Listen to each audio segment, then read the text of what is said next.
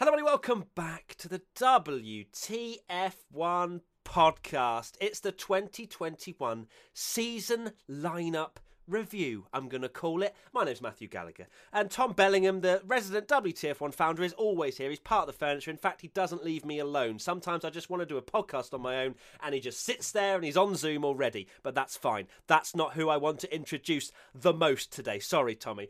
But presenting newest Channel 4 commentator, Alex Jakes. Alex, welcome. I wish I could do a canned applause for you. Your internet hasn't died yet, which is really impressive. But Alex, it's brilliant to have you on. Apparently you listen to this tripe every time we put it out week on week, but here you are, you're part of it now. Brilliant to be part of it, brilliant to be here, and this definitely isn't the second take where my internet collapsed the first time, so everyone's a winner so far. And we're like that, literally, the second you took the mickey out of it, it froze. Anyway, we will continue. We won't talk about it. We'll pretend it doesn't even happen. Let's dive straight into, of course, it's a very fruity lineup in 2021. We've got lots of things to talk about. The first being Sergio Perez to Red Bull. Now, a lot of people, including myself, just cast it aside. Said, you know what? No, this isn't going to happen. Red Bull, you know, they've got Thai backing. There's lots of reasons as to why Alex Albon will stay. He's come through the ranks. He had a few podiums. But then just day by day, week by week, it just seemed like Sergio had a bit more of a chance, didn't he, Tommy? Until he definitely had a chance because he signed the contract. Yeah, I think after every podcast, even though we tried to avoid it by the end of it, it still was just hanging over. And I guess a top team having a seat free is always such an interesting sort of talking point. And the fact that Red Bull were looking outside their junior program for the first time in ages. I think it's Mark Webber in 2007 was the last time they didn't sort of go with someone in their own stable. The Red Bull junior You're a bit team. risky here, Tommy, dropping facts because you've got Alex Jakes exactly. here. Easily, he can call happily me out now. jump in. But yeah, it's been a long time since they've done that, and after every podcast we're like, that's Albon gone surely, and then the next podcast it'd be no, 100% he's staying, and it was so dramatic. It just seemed to change again and again and again every single week. Yeah, absolutely. I mean, Tommy basically painting the picture of the entire year there, in that it was always hang over a guy who, remember, was promoted in his first full season of Formula One. He had such a whirlwind journey. I'd be surprised if anyone that took the path of Alex Albon was able to perform there. It sounds really daft. So you're either generational tier and you're going to succeed in any machinery at any time, and there are limited drivers that can do that. But then there are good race-winning caliber drivers who I think would have taken the same path of Alex Albon, promoted in their first season. You're alongside Max Verstappen. The car is difficult to drive. You've got to be phenomenal in certain aspects of your driving talent. And then when you put that all together with the most scrutiny he's ever faced, Formula 2 scrutiny is fine. It's not the same thing. It's completely different. It's a massively expanded... I mean, you are the centre of one of the world's biggest sports, and if it goes badly, it's lonely. It's tough, it's difficult, and in the end, Red Bull, I think, felt they had to take him out of the firing line as much as they felt that they had to sign Checo Perez. Interesting. George_Tucker4 says, what sort of performance is Perez likely to bring to Red Bull? How much more might he do than Albon did? This I find a really interesting thing when we go into 2021 about, because there's two very different paths that could happen. One, Sergio Perez goes there, he performs, he does a Daniel Ricciardo, he's able to match Max Verstappen in a lot of Grand Prix weekend, maybe a tiny bit slower over the course of a season, but has enough potential to get the podiums, get the race wins. Or we see, and this is something that we can't answer right yet, where Sergio Perez goes into the team, experiences the same struggles as Pierre Gasly, the same struggles as Alex Albon, where he just can't seem to get the car to handle the way he likes it. It's clear that that Max Verstappen has a very specific driving style and that Red Bull have tailored to Max. That Max will always be their golden child. It doesn't matter who joins, really, unless Max decides to leave. So in my opinion, I think it's more likely going to be the first one. I think Perez has proven with the fact, he's been in the sport since 2011. He's driven a lot of different cars and different handling cars as well. But it's one to watch out for, at least, because that question will not be answered until we get to Australia. Yeah, it's going to be fascinating. If we get to Australia. If we get to Australia this time, yeah. It's going to be fascinating. Albon is no doubt a very good driver. He proved it in Formula 2, proved it in the Toro Rosso. And like Alex said, it's so true that he's promoted very early. And I think Red Bull just had to go with someone with more experience because Max is in that car. If you go back to when Red Bull were winning world championships, you had Sebastian Vettel, who was their golden boy, essentially. And then you had Mark Webber, who was there with a lot of experience. He could deal with the fact that Red Bull are one of those teams that will back their golden boy. You saw it in Turkey when they crashed. They pretty much blamed Webber, even though it was probably Vettel's fault. Perez is a much more experienced driver, and I think Albon is a good driver, but he just was not suited to that pressure cooker that is Red Bull. Perez is the kind of driver that I feel could, do well because he doesn't need as much sort of support, and he's had a lot of experience in Formula One. It's the way that Red Bull manage it. I think Perez has come from a team where he's teammates to the boss's son. And if you're going to succeed in that situation, you're probably going to succeed, even if you're not getting the right support at Red Bull. Yeah, I think that is a massive plus in the column of Sergio Perez, purely because he was able to deal with not getting the upgrades first. He knows that he's wandering into someone else's team, but it's not a problem if you've just wandered out of someone's team. I liked his little jab at McLaren as well, when he said, "I'm excited to join a championship-capable team." In the press release. So he's very, very irritated with how it went with McLaren then. He's waited a long time to get his chance. He had to go to a back marker, but does he deserve that opportunity? Hugely. And that is going to be such a fascinating narrative next year to see how he copes within that Red Bull pressure cooker environment. I don't think he's going to fix the problem on a Saturday, because the strength of Sergio Perez, as we've seen time and time again, is on a Sunday being able to produce results that others aren't capable. Certainly tyre-limited races, he's world-class at that. But he is it's the experience. It's clearly the experience that they need someone who knows how to handle the setbacks of a McLaren and to return to what was at the time a midfielder team, and then to work his way back up. He's stuck with it. He could have easily decided earlier in the year, all right, I'm done. That's it. I'm not going to get a better opportunity. This was the best car I was ever going to get in Formula One. He could have decided, I'm going to go back. I'm going to spend more time with my family. And I think he considered that for a while. And now this is all a bonus to him. So maybe he can wear that pressure lightly. That's a really good point, Alex, and beautifully segues into our next question, which I have a similar answer. It's from Londoner_MB. Do you think we'll see a fierce rivalry between Max and Checo at Red Bull next year? I honestly don't think Checo will adhere to being number 2, and I think that comes off the back of what Alex just said. And my opinion is that, yeah, I think we will see a decent rivalry. If Checo is on the pace, he won't adhere to number 2, because this might be his one and only year to potentially challenge for a world championship if Red Bull sort it out for next year and they can actually challenge Mercedes. I don't think they will be able to week in, week out, but hey, we've seen some very strange races this year, and we could see a lot in 21 as well. But for me, I think Checo will just go full balls to the wall, in my opinion. Much better phrases out there, but why not? I mean, he's definitely got nothing to lose. He's a race winner now. Next up is a championship in his head, I'm sure. Yeah, so when he was at McLaren, I remember, I think it was Bahrain, he got a bit feisty with Jenson Button, and I think that was only his second or third race. He was straight in there. And Perez, we've known that what we saw with Ocon, he's not willing to give up on a teammate.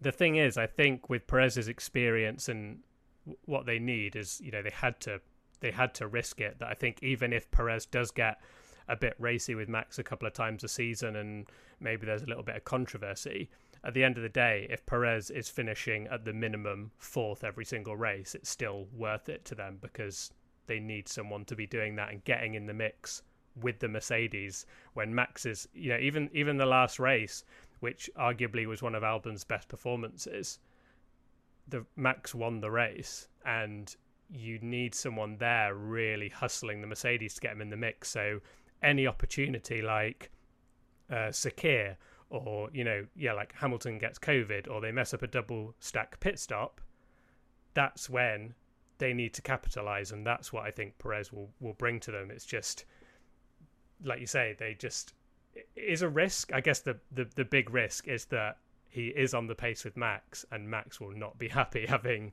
someone that's going wheel to wheel and sort of trying to ram him off the road.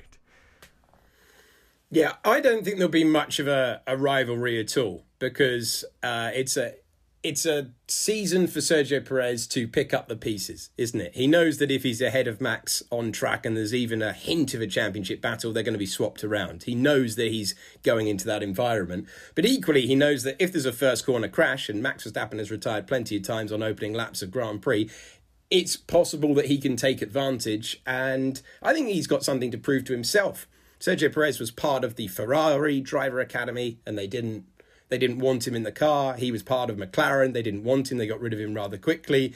He's got one final chance to go. I was that tier. I wasn't just a Grand Prix winner, but I was elite tier in the best motor racing championship in the world. And I think he will know his place in the best possible way, if that makes sense. I don't think we'll get a repeat of Red Bulls crashing into each other or anything like that.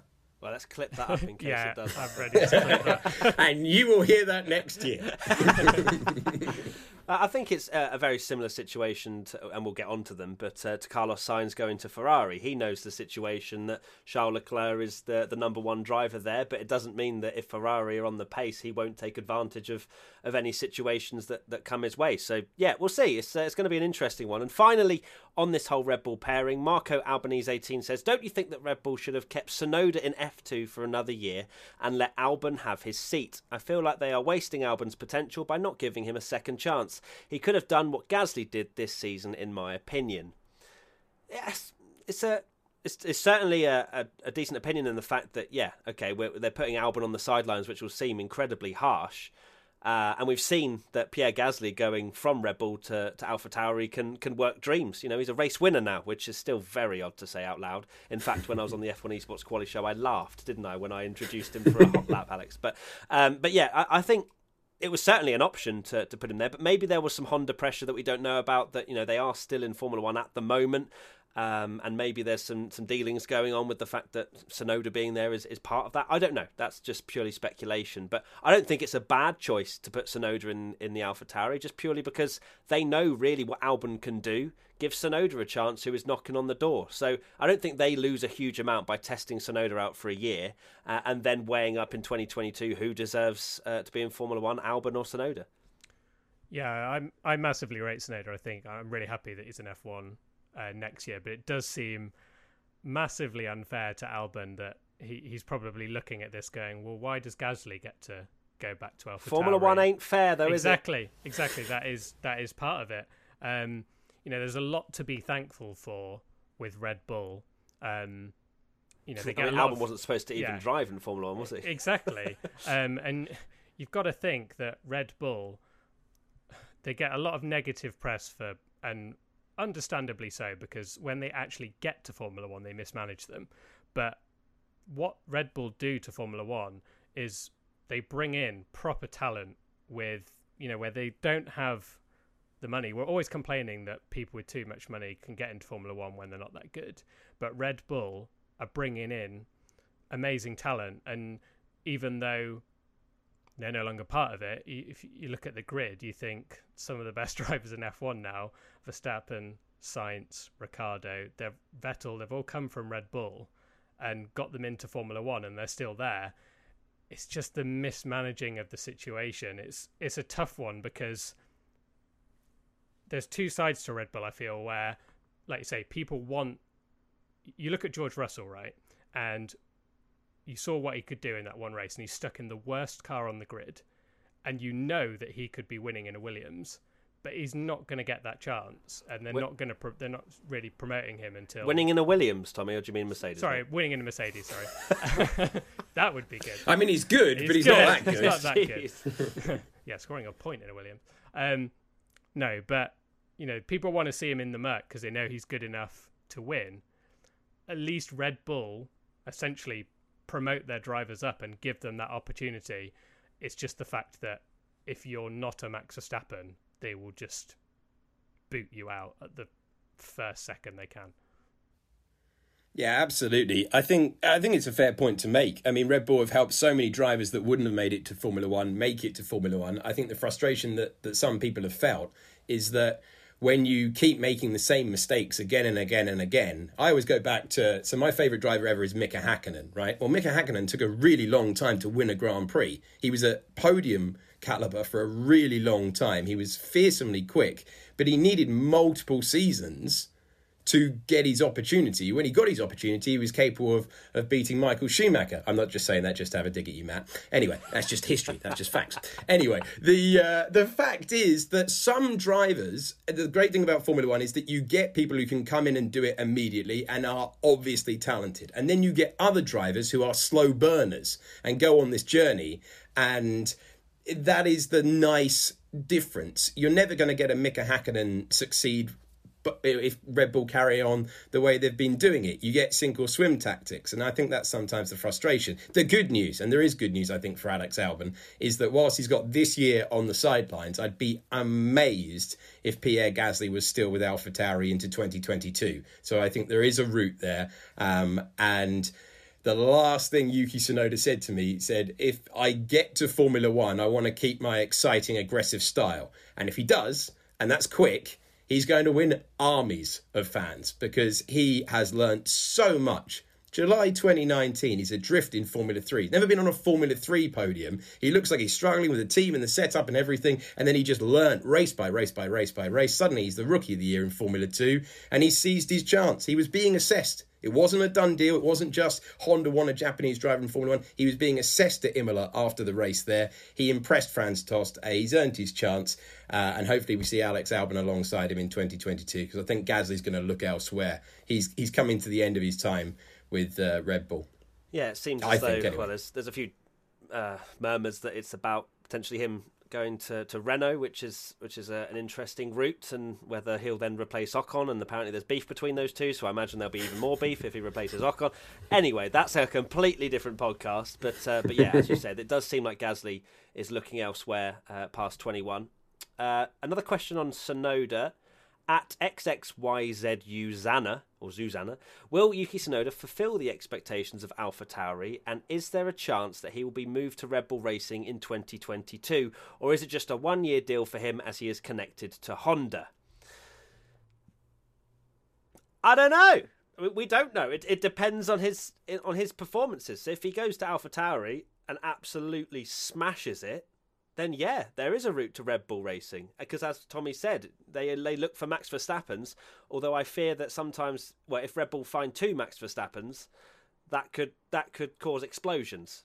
So, well, we'll see. But I think Tsunoda has proved enough that he at least has the talent to move to Formula One. Whether it's a little bit early, who knows? But Max Verstappen joined when he was about 11, it feels like. So, you know, there's lots of... I feel like it's changed now in terms of people's perspectives on young drivers coming into Formula One, and especially young drivers going to top teams. It was never heard of, but now you've got Sainz and Leclerc at Ferrari. You know, the times are changing. So Tsunoda has a chance, and if he is able to match his teammate, then fair play to him, and yeah, then he can be in conversations to move to Red Bull. It's a shame, isn't it, that in a way, going back to sort of Alex's point, that Max Verstappen and Charles Leclerc have essentially ruined it for any other driver to actually be given a chance to develop, because there's now this sort of idea in motorsport that if you're not a Max Verstappen and you come in all guns blazing and you're absolutely incredible straight away, you're gone. I will just say, I think you mentioned this as well, Alex. I've seen quite a lot of the sort of narrative around Tsunoda being that it's because of Honda, but there's no doubt he's had Honda backing, but I think he's impressed so much more than that narrative. Like for me, he was the most impressive driver in F2 last year. He could have easily won the title as a rookie, which we know is extremely difficult when you've got to get used to the tyres, and the race formats in Formula 2 are a lot different. And I think even without the Honda backing, I fully believe he deserves to be in Formula 1. the worry, it's almost a worry that for me that if he doesn't beat Gasly, everyone's like, okay, fine, you're developing, and I think that could almost be a good thing for him. If he beats Gasly, slightly concerned that they might be like, okay, right, you've beaten Gasly, you're better now. Perez is on a 1-year contract, right? You're in at Red Bull, and then we could see exactly the same thing as Gasly, Albon, and then it's just the same thing again and again. And I really hope that doesn't happen, because it shouldn't be the case where if you're not beating Max Verstappen, you're not a good Formula One driver. That should not be the case. Coming from a Verstappen fanboy as well, Tommy. That's it's so true, though. Yeah, I think in the middle of all of this, it is worth pointing out that Max Verstappen did extraordinary things with the Red Bull this year. This year's Red Bull especially, at the early part of the season. It's just unbelievable, some of the stints that he put together in that car. As for Yuki Tsunoda, yeah, we don't want to see a situation where another driver does well in their first 9 Grand Prix and then finds their career unravelling because they're up against a generational talent. If he does well, keep him there. Look at George Russell. George Russell is more than likely going to do 3 years in a Williams. Last year's Williams, it was a long way from Formula One standard. And the team would admit that themselves. This year, he's had another go. He's had that super sub appearance. Then he's got another full year. He goes in as prepared as he could possibly be. Yuki Tsunoda, I think, will impress people. He's got undoubted speed. That's the thing. So if he can deliver in qualifying, where he was excellent, only Callum Ilott had more pole positions in F2, and just huge amount of speed, exciting driver. He's aggressive. Sometimes that hurt him in his championship challenge. He'd basically do well in qualifying, score all these major points on Saturday, and then for the reverse sprint race on Sunday, he'd go, right, well, let's just see what happens here. And if he'd been slightly more cautious on a Sunday morning, he could well have been the champion. Either way, he's going to be exciting to watch on lap 1 of Grand Prix next year. Yeah, I think the likes of Charles Leclerc and Max Verstappen have set a precedent for every single young driver coming into Formula One that is probably a little bit unrealistic. As we've already mentioned, it takes a little bit of time to bed into Formula One. We've seen the likes of Stoffel Van Dorn have his career pretty much killed by Fernando Alonso, and yet we just expect him to, okay, you could have outqualified Alonso a few times because he didn't outqualify him once. But, there's this expectation that they just hit the ground running. Okay, you were good in F2, you have to be good in F1. Like, there's no learning anymore, at least not in the Red Bull camp. But yeah, it's a really interesting one because, when you look at Verstappen, when he first joined Formula One, he was crashing all the time. And there were calls for him to potentially be removed, but that never happened. And look what he turned into. He wasn't a star from the get-go. Yes, he had some ridiculous pace and we saw that potential, but he was reckless. But look how he's turned into this ridiculously consistent now driver. That wouldn't have happened had he not been given the time. So thank goodness we've got Max. Well, Max was at least allowed to have a little bit of time to grow, and I'd like to see that again for the likes of Tsunoda joining AlphaTauri. But as you say, I think AlphaTauri is definitely a good place to start, not going into Red Bull after half a season in Formula One. Right. Anyway, Red Bull conversation done and dusted. We now move on to this one. So Haas, they hire Mick Schumacher and Nikita Mazepin. The question is, how do you think they will do with 2 rookies in the team? It's an interesting. Obviously, we'll get into some other things shortly, but in terms of the actual appointment of those 2 drivers within the team, I think it more highlighted, well, maybe not with Mick Schumacher, but just as a general kind of, when you look at it on paper, they need some money, and these are 2 young talents with money. Yeah. It's a worry for Haas because you do need to have and that's money. Not to take away from Mick Schumacher's performances, because I think Mick was brilliant in F2 and deserves an F1 seat. But at the same time, to have 2 rookies, it's a worry and they want to take the team forward. Their car is moving backwards towards the slowest car on the grid. Having 2 rookies that have no Formula One experience, for me, makes absolutely no sense. Yeah, I agree. Hence why the financial reasoning. Yeah, and I agree. I think for me, Mick would have been so much better off being. There were rumours, weren't there, that he'd go to Alfa Romeo and be alongside Kimi Räikkönen, and he could learn and develop alongside an experienced driver. it does make you worry, like, where are Haas going to go? You know, they may have an absolute ton of money, but two rookie drivers, where's the experience coming from? How do you sort of rate them against each other? It reminds me almost of Sauber. If you go back to looking at Sauber's history, they went through a couple of years where they had to put in drivers for the money, and they just plummeted down the constructors' title order. But as soon as they had someone like Charles Leclerc they put in the car, they started getting points again and went straight back up. So it's finding that balance of, okay, great, we need money, but you also need a driver to be able to get you the points and get you kind of, in the getting great results and stuff. So yeah, for me, it's a worry. I think the two rookies thing is going to hurt them, not maybe in the way that people expect. So I think the two rookies thing is going to hurt if your loss was set up on a Friday. You've got all the experience of K-Mag and Grosjean there in the past to go, all right, well, all of my experience tells me that we should do this. Well, they don't have that experience. So they're totally relying on an engineering team who, and it's a great little team, Haas. It really is. We've got to remember they've got the smallest headcount in Formula One, but they've been lost on the engineering side with experienced drivers. So remember, Romain Grosjean last year constantly said, we need to go back to the old spec, the old spec, the old spec. And they argued about this time and time again. Those arguments aren't even going to happen. So the engineering team, in one respect, get a little bit of control back. But then if they get lost with the setup on a Friday, they stay lost, because every other team that we know with all of that experience, they're going to be moving forward, and I think that's a tough thing. Do you remember Jenson Button, first year of Formula One? Absolutely looked like he could do no wrong in 2000, going up against, occasionally beating Ralf Schumacher, who was very highly rated at the time. And then second year he goes to Benetton, and he had no idea how to set up a bad Formula One car. And he just looked completely lost. He looked completely average. As we know with what followed, he was not. It's just very, very difficult when you go from a Formula 2 car, which is hugely impressive and generates a lot of downforce, impressive braking, and then you go to a Formula 1 steering wheel which has options corner after corner. George Russell, all that time, we heard him on the radio to Bono, please tell me what to do, because this thing has so many options. I think when you get into the setup of a car during weekend, that is where Haas could potentially struggle even more than they have in previous years. As for the spare parts thing that everyone keeps talking about, K-Mag and Roman found a way to have a prang every once in a while.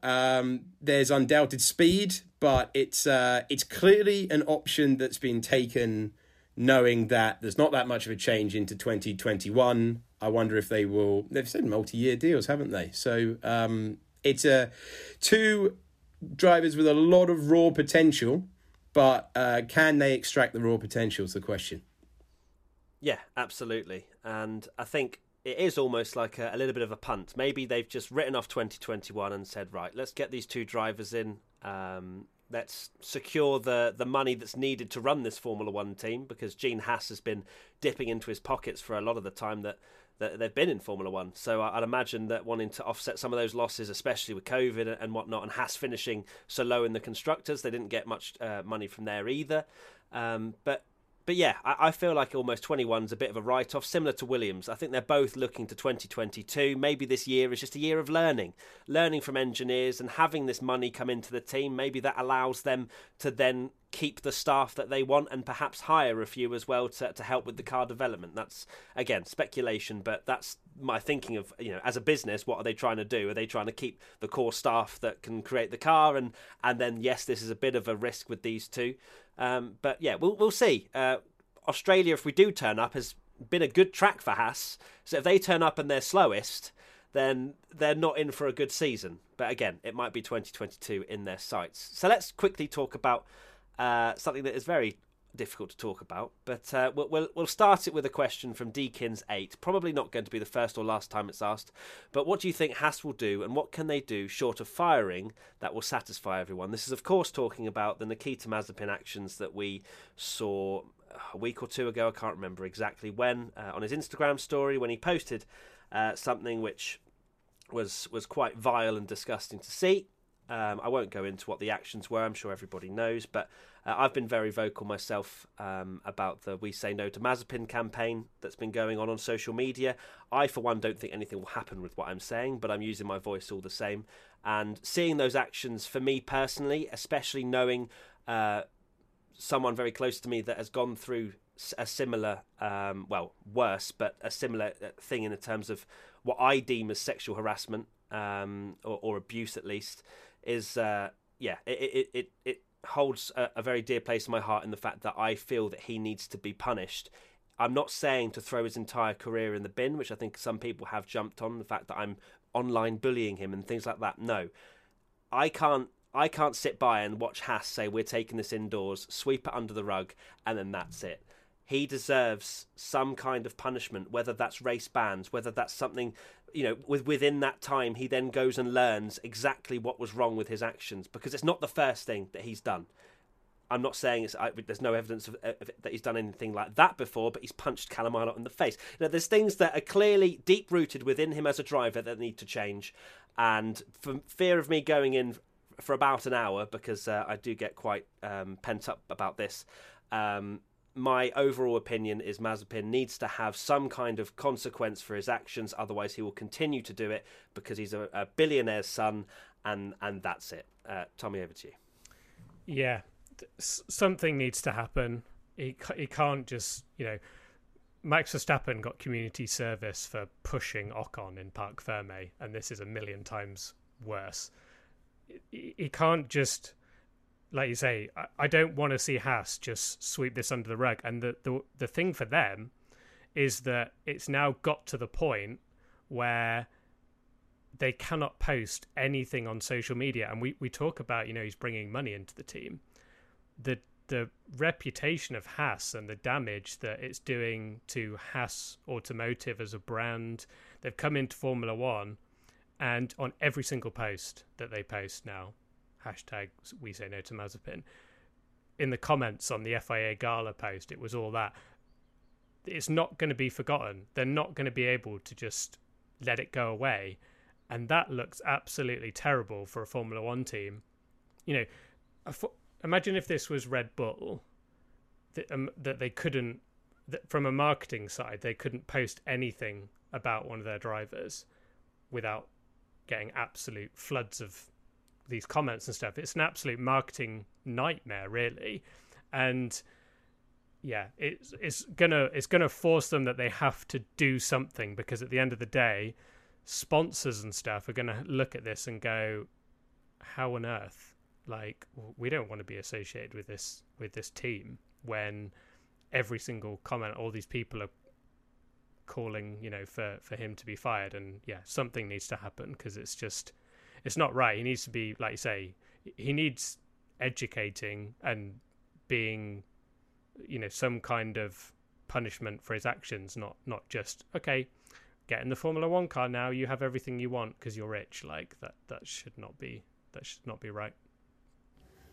Yeah, I completely agree. I think you've both said it. I completely agree that the disciplinary process should be explained in public if that is legally possible for Haas to do. Because I think that in the past it would all be done behind closed doors, but the incident didn't happen behind closed doors. So I think that they should deal with it publicly. They should explain their working, if you like, and they should say, we have taken these actions, if indeed they do take any actions, we have taken these actions for this reason. I think the reaction on social media has been, as strange as this sounds, the reaction, the standard setting that this is unacceptable, this will not be tolerated. If you're a Formula One driver, you must now be this caliber on and off the track. I think that has been,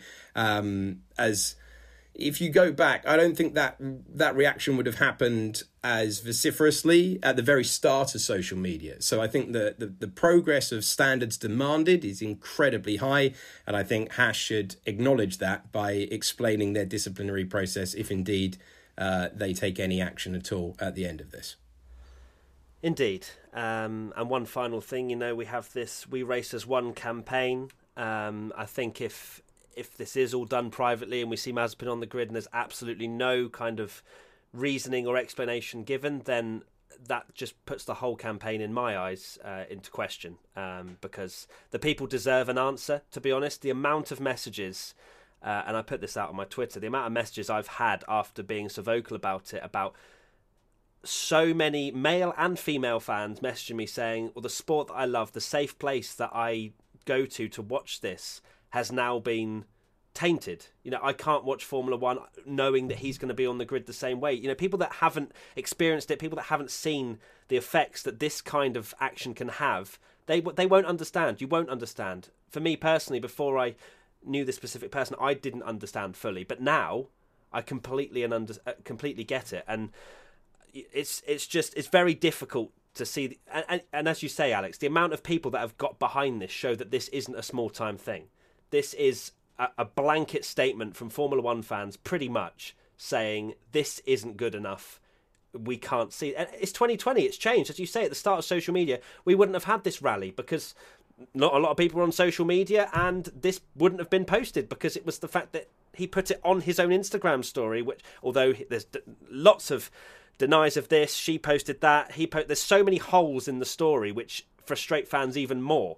It's not like it's just been, okay, I messed up here, you know, and there was a sincere apology. There was none of that. There were holes deleted in his apology each story. as well. Yeah, all of his tweets are deleted. Yeah, I'm rambling, so I'm probably not making much sense. But as you can see, it means a lot to me, and I hope that something happens. As I say, I'm not trying to end his career. I want him to learn, to change, and to be used as an example in a lot of ways, because otherwise this will just keep happening again and again and again, whether online or offline. Anyway, right, we move on. Ricciardo moves to McLaren. Let's talk about something that is very exciting for 2021, which is, to be fair, a lot of people are sad that Sainz and Norris not together again. But if there was anybody to fill the shoes to create another bromance, it's Daniel Ricciardo and Lando Norris. They've had an incredible press conference moment that's gone down in Formula One history about Lando Norris growing pubes. But overall, Daniel Ricciardo moving to McLaren is a very exciting prospect. I'm a little bit concerned for Lando Norris because I rate Daniel Ricciardo very highly, and I think he will hit the ground running at McLaren. He wants to win a world title. He knows he hasn't got endless years left. He's been in Formula One for quite a long time. He will want to be number one at that team very quickly, and he's not moving there for bants. He's moving there to win a world title. Yeah, for me, this is I think this is the best move from a driver's perspective, that he gets to go into a team that are clearly on the up. You know, Ricciardo, for me, is the perfect driver to join McLaren. He brings that fun personality. McLaren are the perfect example that, you know, I'm not blaming this all on Fernando Alonso. There was obviously the Honda situation as well. It was a very toxic environment. We spoke on the last podcast about, you know, they're getting slated in the press because they're giving bloody Freddos out as a Christmas present to make them happy and stuff. Do you know what I mean? And now McLaren just seem to be this happy team, loving what they do, and that seems to bring the best out of them. And if you think of any driver on the grid that's going to do that, you think it's Daniel Ricciardo. He's one of those people that he will demand results, but not in the same way a Fernando Alonso will demand results, where he would happily tear the team down if they're not going to give him a world championship winning car. Whereas Daniel Ricciardo, like you say, I can see him working so well with that team. The Lando Norris partnership, I think, is going to work really well. But at the same time, yeah, Lando is a bit. It's interesting it's going to be interesting to see how they stack up against each other. Daniel Ricciardo would not make you work New Year's Day in a wind tunnel. All right, that is, and we will see what approach works out. Fernando, how's he even been given the plan for? Hold on a minute, what's going on, guys? What's going on? There's you're not working on New Year's Day. Who's showing him that information? Give the guys at Alpine a chance. Anyway, aside from Fernando fun, Daniel Ricciardo at McLaren, that is just. It was great. It was announced. Huge conviction for him to go early to respond to the Carlos Sainz move. I think he's hugely impressed. He's not the only one now, but I think he knew from before that Andreas Seidl was a superb organizer of motorsport talent, and I think he's bought into that enormously. He's seen off Hulkenberg, he's seen off Ocon. He's now got to deal with a driver at a different stage of the career. Big year for Lando Norris, isn't it? Huge year, because if he's close to Daniel Ricciardo, that's a multiple race winner that he's proven he can go toe-to-toe with. Good step forward for Lando this year, but can he do it at every single race of the year? That's the question hanging over. Good at the start, good at the finish. It's an exhausting schedule this year. Can he be consistent all the time? And if he can be up against Daniel Ricciardo, his stock will rise. If they can work together as well as Sainz and Norris have, then McLaren, operationally, they've been superb, because they essentially mugged two Formula One teams to get to third. I mean, at the start of the season, I think they would have been pretty worried they were going to be in sixth place. To get to third, they're operationally firing, and now they've got a great driver pairing. I'm looking forward to seeing what they can do with Mercedes power in the back, of course. I know, yeah. Lando said he would have got pole in Abu Dhabi had it been for a Mercedes engine in the back of that car. So we'll see if that turns into some sort of realisation in 2021. RPA Liv says, do you think Ricciardo will help McLaren move forward, being a race winner and having insight on Renault? We've kind of touched on the fact he is a race winner. He's got a huge amount of experience. He is the perfect package, as Tommy says, and I don't think we need to say much more about it. We're all big fans of Daniel Ricciardo, it seems, and I think, as Alex says, it's a big year for Lando Norris. He has to be within a couple of tenths of Daniel Ricciardo, especially being the one that is the McLaren veteran of the two. You know, he's younger, but he's the one that knows the outfit the best. And I would expect Lando to be as quick as Ricciardo, especially in the first few races of the season. But let's see. There's so much to look forward to. I am buzzing for 2021. I kind of felt at the end of the season, God, I need a break. It's been so many races. Now I'm ready again. Come on, let's have it. It's not even 2021 yet. Right. Carlos Sainz to Ferrari, that was announced quite a while ago, but that whole debacle was very odd, with Sebastian Vettel not being told and blah, blah, blah, blah, blah, and this, that, and well, not being told, but not giving an option to stay as a four-time world champion. But Ferrari have decided to put their eggs in two very young baskets, and they believe that Carlos Sainz is one of them. Whether or not Ferrari just cost-cutting a little bit and just getting Sainz in after what has been a very difficult year. That's one of my theories. Get my tinfoil hat on. But I think it's a very exciting move anyway. Carlos Sainz has been as good as Lando Norris, if not a tiny bit better, in my opinion, over the course of the season. He, of course, nearly won in Monza. He had an amazing start to Mugello. Was Mugello, wasn't it? No, Portugal. Portimao, sorry. Portimao. Yeah, I literally, the names confuse me. Anyway, but yeah, he had some really star performances, did Carlos Sainz, and I think that, similar to Sergio Perez, he'll see this as a really good opportunity, and I don't think he's got much to lose. If Ferrari are rubbish next year, I think that works in his favour. He gets to know the team, he gets to kind of learn how they work, how the car works, what they're developing with Charles Leclerc, all that sort of stuff. I think Carlos Sainz would rather, maybe not when he's asked, but I think he would rather have a midfield Ferrari to get used to it for a year, get used to the fact, my God, I'm driving a Ferrari, which must be rather daunting for a lot of Formula One drivers, and probably one of the reasons why Carlos was like, yeah, I'm going to Ferrari. It's a boyhood dream. But yeah, I'm very excited for Carlos Sainz going to Ferrari. I think he'll be pretty much there with Charles Leclerc, in my opinion. Yeah, so do I. I think, for me, I think Charles Leclerc will be the number one there. I don't think in the same sense that of Verstappen. Oh, without a doubt. They've signed a 57-year contract with him. Yeah, exactly. This is the lineup for me that I think is going to be have the most potential for fireworks. I would be amazed if they don't collide, they at least have one moment where they're wheel banging and they're a bit annoyed with each other and they have to sort of apologise, because I think they're both amazing drivers and on the same pace.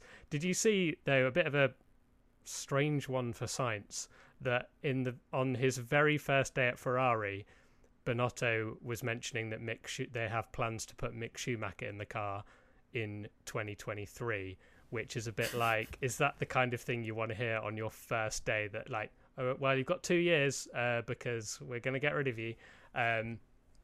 That they mentioned that. So to be fair, that's nothing compared to Red Bull that he's experienced. Yeah, true. So.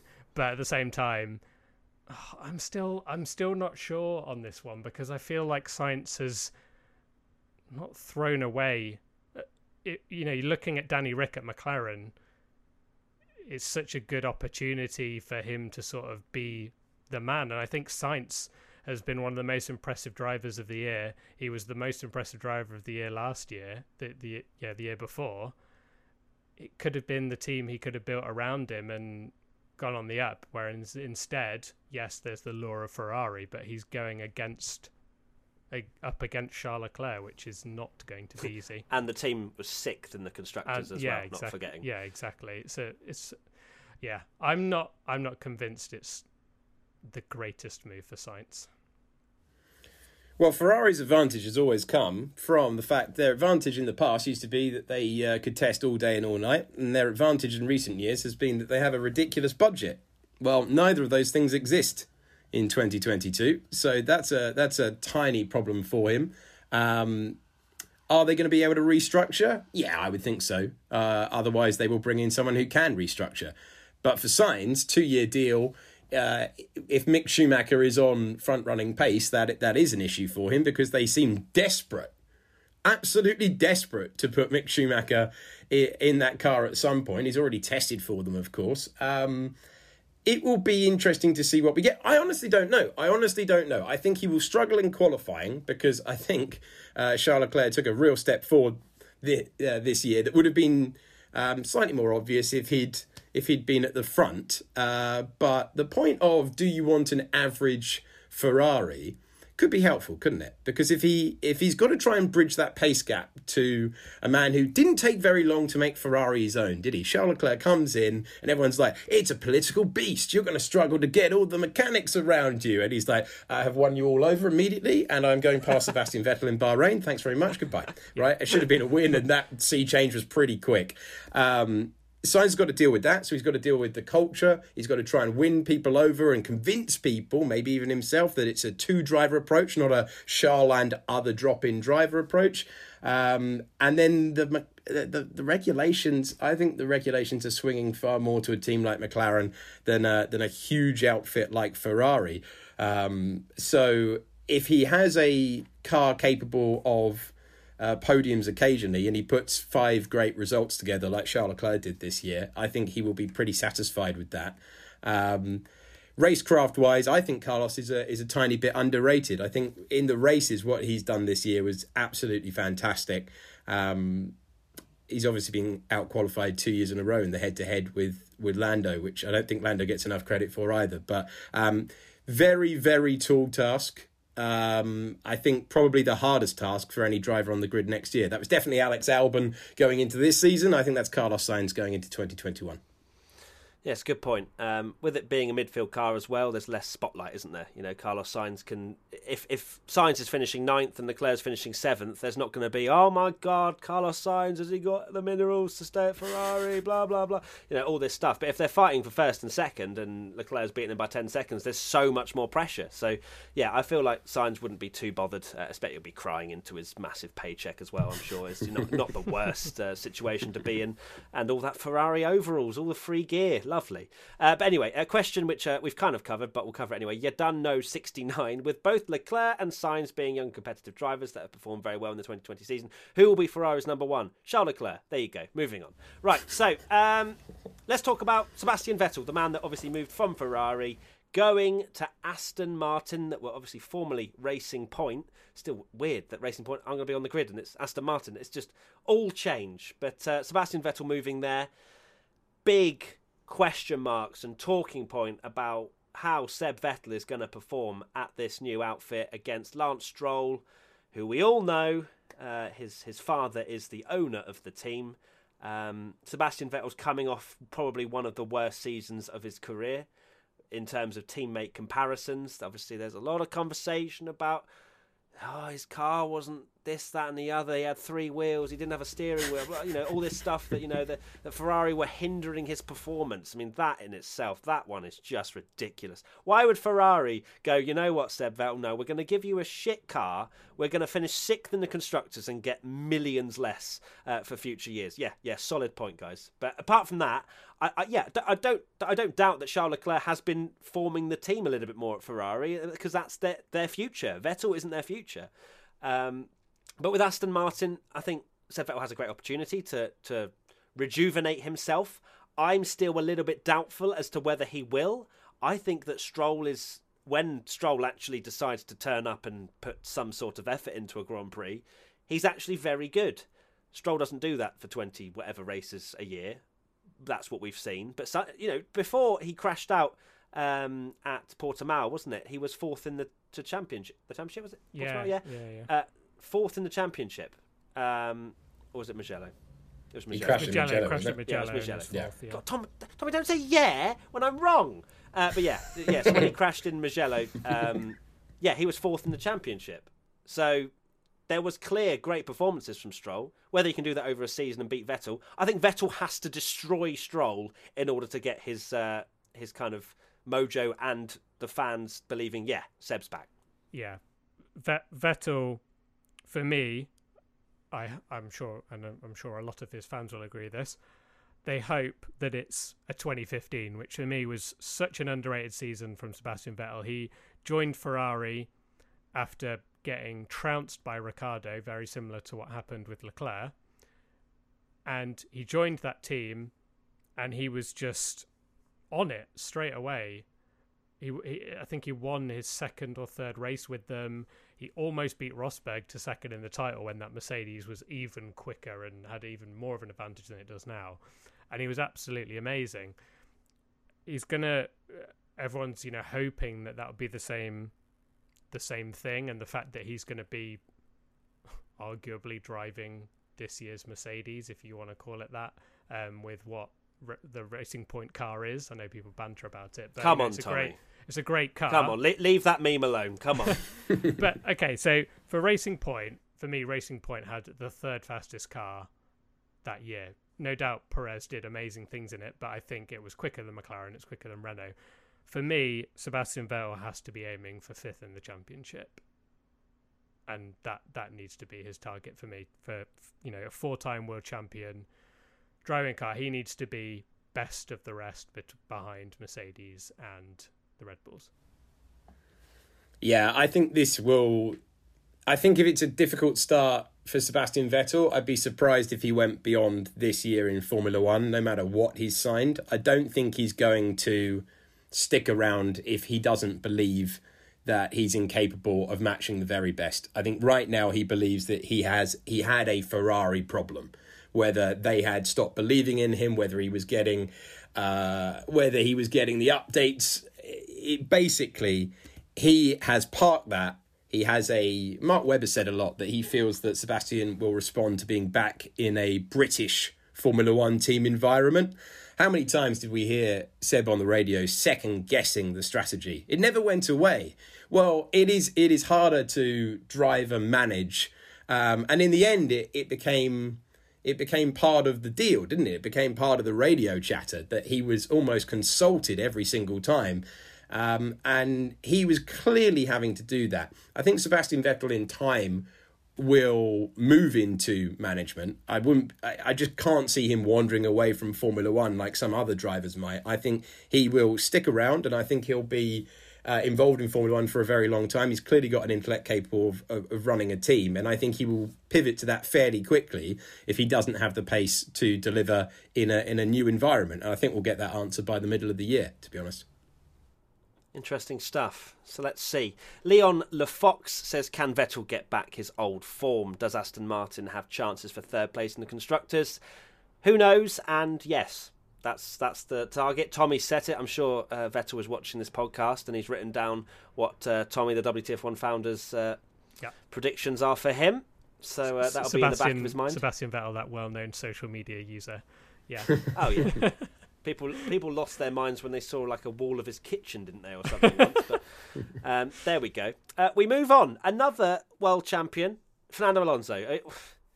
It's just, for me, I just find it very weird that Fernando Alonso is just popping back to Formula One for a couple of years. It just feels very strange, especially because he's not really hyping it up either. He's just kind of like, yeah, well, I mean, it's going to take me a few races to get, back up to speed, and we'll see how it goes. And I don't know. It's just it's like it is an older Fernando Alonso just returning. A bit like Michael Schumacher. He's trying not to hype up his own return to then obviously in the back of his mind, absolutely destroy Ocon. He's a savage competitor. We know this. Fernando's not popping back just for banter. He's here to beat Ocon, to get the stranglehold of Renault under his grasp again. But it is quite cool. I know a lot of people were a little bit disappointed that Guan Yu Zhou didn't get an opportunity, although Zhou didn't have a particularly good Formula 2 season if you look at it as a whole. And I think actually the Renault Academy came out and said about their drivers that they basically just didn't perform well enough for them to even think about them keeping them, which is a bit savage. But I guess that's what driver academies are. They are savage to get the very best.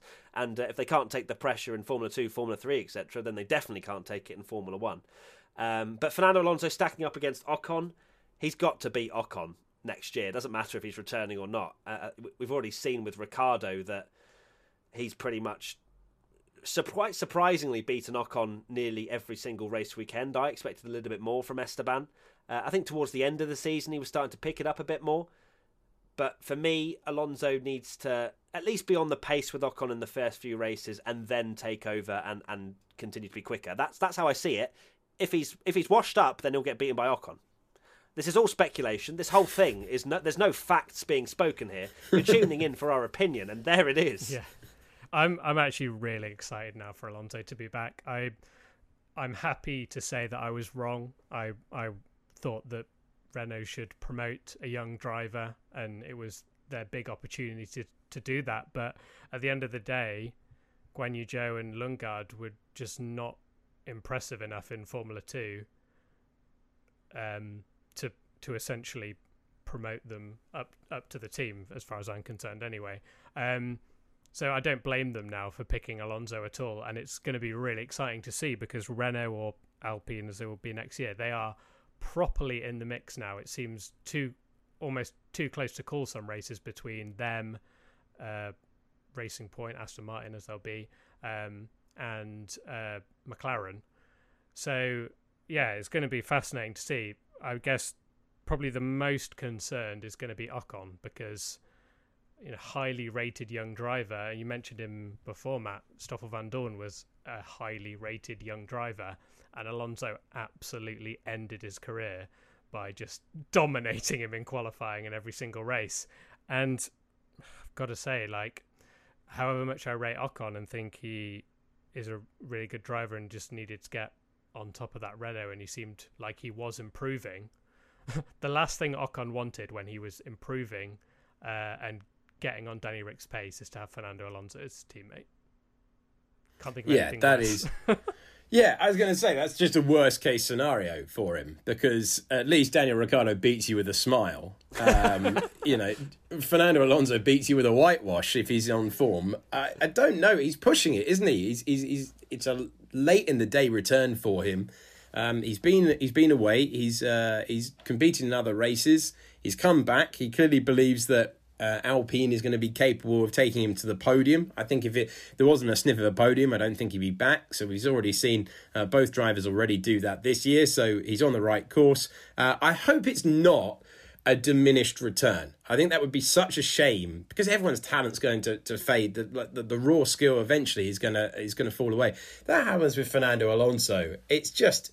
It would just be so disappointing, and Alpine would have gone down the wrong direction in a driver choice when they've got through so many as well.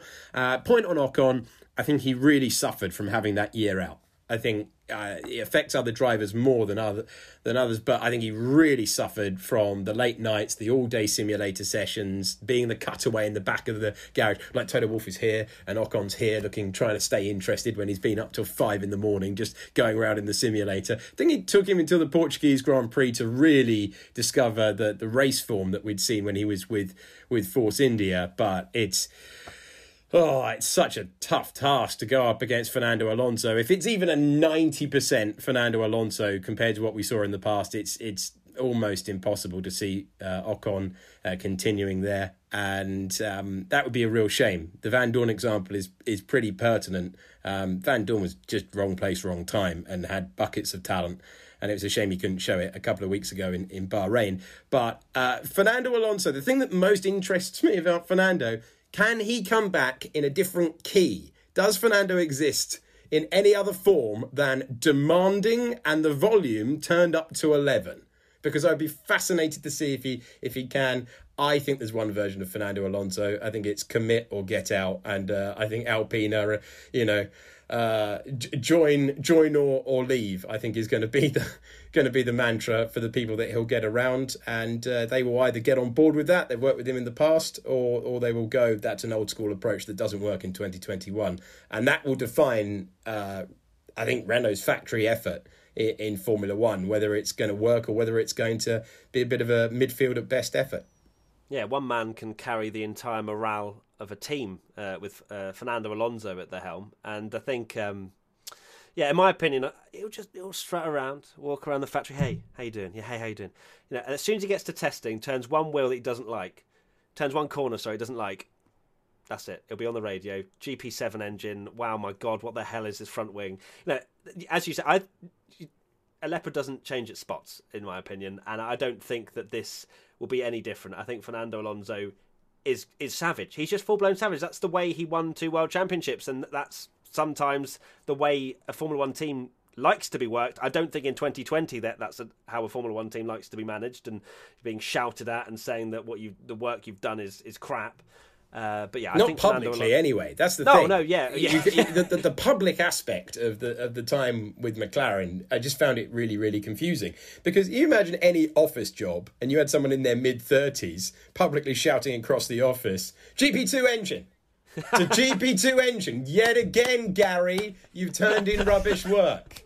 You'd be astonished if you saw that in real life. So I hope he drops that aspect of it, and I hope that we just see his pure driving talent, because that is still something to get excited about in 2021. In any other situation, that's an HR complaint. Yeah, that's sat down with HR. Fernando said this. Okay, well, you're getting reprimanded. Like, it's just crazy. But yeah, I think it's going to be really interesting.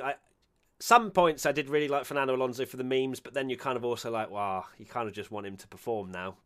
So there's definitely a line there for Alonso. Are we going to say something, Tommy, or shall I move on? Well, I guess it's the perfect example now that we've seen Daniel Ricciardo in that Renault, and they've seemed to have made quite a few positive steps. And he's not publicly slated him. He could have quite easily jumped into a Renault from the Red Bull and go, "Oh my God, this car is dreadful." And done that, but they've slowly sort of been rising up, and they seem to be doing a lot better. He's gotten back on the podium, which I guess you could argue is thanks Ferrari for just dropping off completely and allowing other teams to get those podium spots. But back on the podium now we see, does Alonso take them to that next step, or do they just completely implode and fall all apart? The hard work gets down the drain? So we shall see. Yeah, it's going to be an interesting one for sure. Really excited to see how that all unfolds. I really hope as well, from a Schumi fanboy, it isn't the same for Alonso. It was extremely hard to watch Schumi come back and not be that good. There's no way Alonso's not being good though. Sure, I cannot see what. And you're telling me Michael Schumacher? Yeah, but Michael Schumacher was a lot more like rusty, and do you know what I mean? Like, he hadn't been driving a lot in his break, and it was a longer break, whereas Fernando Alonso has been doing, he jumps straight into an Indy car and does well, and jumps into whatever and does well. That's just rush driving in circles, mate. I don't know what you're on about. But yeah, I'm just saying I hope it's not like that. Sorry, Alex. Right, number 1, take that back about Indy. Yeah. Number 2, never slate Indy. Never slate Indy. Number 2, take that back about Indy.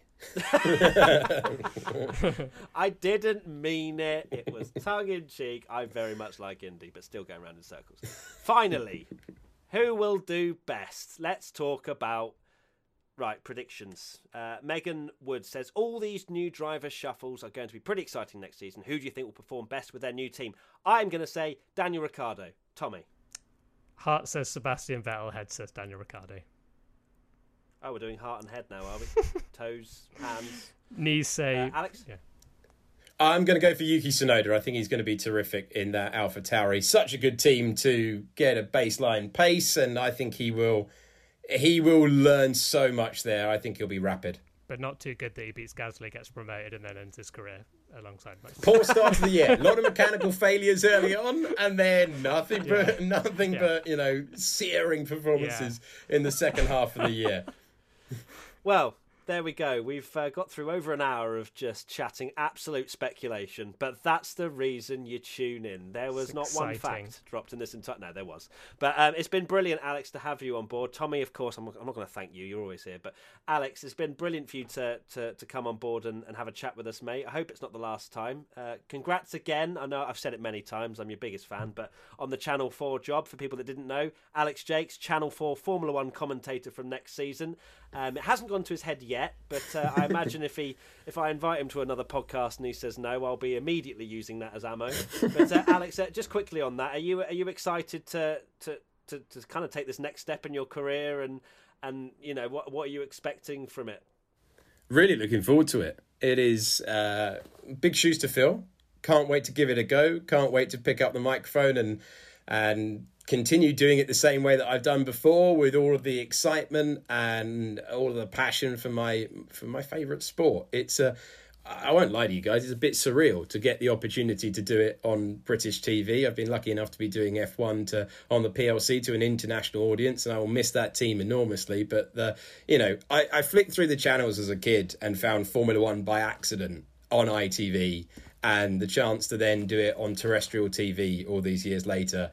I know how cool that job is. I know the responsibility of that, and I'm just going to work so hard to try and justify the faith put in me. So I really can't wait. It's going to be very, very cool. So excited, mate. I think the first time we met was you overhearing me saying that I'm your biggest fan. So you know that. Yeah, something about my ears. When someone's positive, I'm like, hello to you. Praise, bring it on. No, yeah, it's been great working with you this year, Matt, on the esports, and we went from not knowing each other at all to hanging out nearly every other week. So it's been a right laugh. Yeah, not just esports as well, obviously on the PLC and Formula 2, which was just a crazy, ridiculous, weird time. But yeah, it's been awesome, mate. And Tommy, I'm not going to end the podcast without saying final thoughts. Bring on 2021. I can't wait. I don't know if you know this, Alex, but he absolutely despises I hate it. throwing to him saying final thoughts. He loves to just throw it on me, and I'm like, I've not had any final thoughts. I've said Come on, Tommy, what's your final thoughts? Come on, Tommy, profound final thoughts. We're rooting for you. Final thoughts. The season, going into next season, it's quite similar with the rule changes and stuff. Like, there's not much going on there, but the fact that we've got this musical chairs situation with drivers or swapping, I cannot wait for it. It's going to be so fascinating. It just adds so many more storylines to what is already just an awesome season. So, very, very excited. Love it. Well, thank you to Alex. Thank you to Tommy. And we'll see you next time for another WTF1 podcast, which will be the end of season review. And there'll be an Internet's Best Reactions as well at some point for the whole season coming out as well. So look forward to that. And that is it. Thank you so much. I'm going to wave to Alex and Tommy this time. I'm waving. This is what we do. We wave to each other. So you have to pretend you know which box we're in, Alex. Alex needs to wave up. Like, look up. There you go. And he's down there. Lovely. All right. Bye-bye. Bye.